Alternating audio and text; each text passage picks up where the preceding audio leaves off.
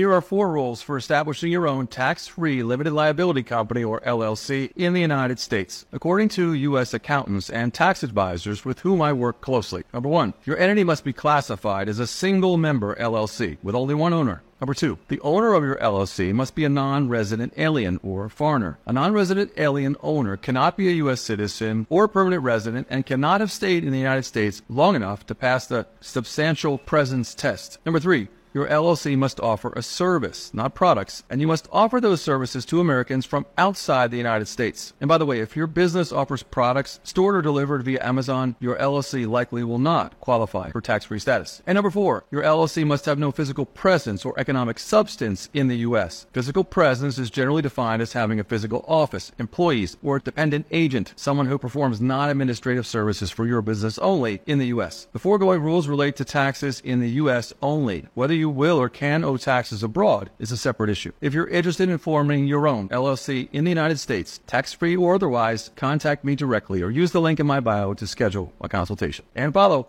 for more. Shortcast Club.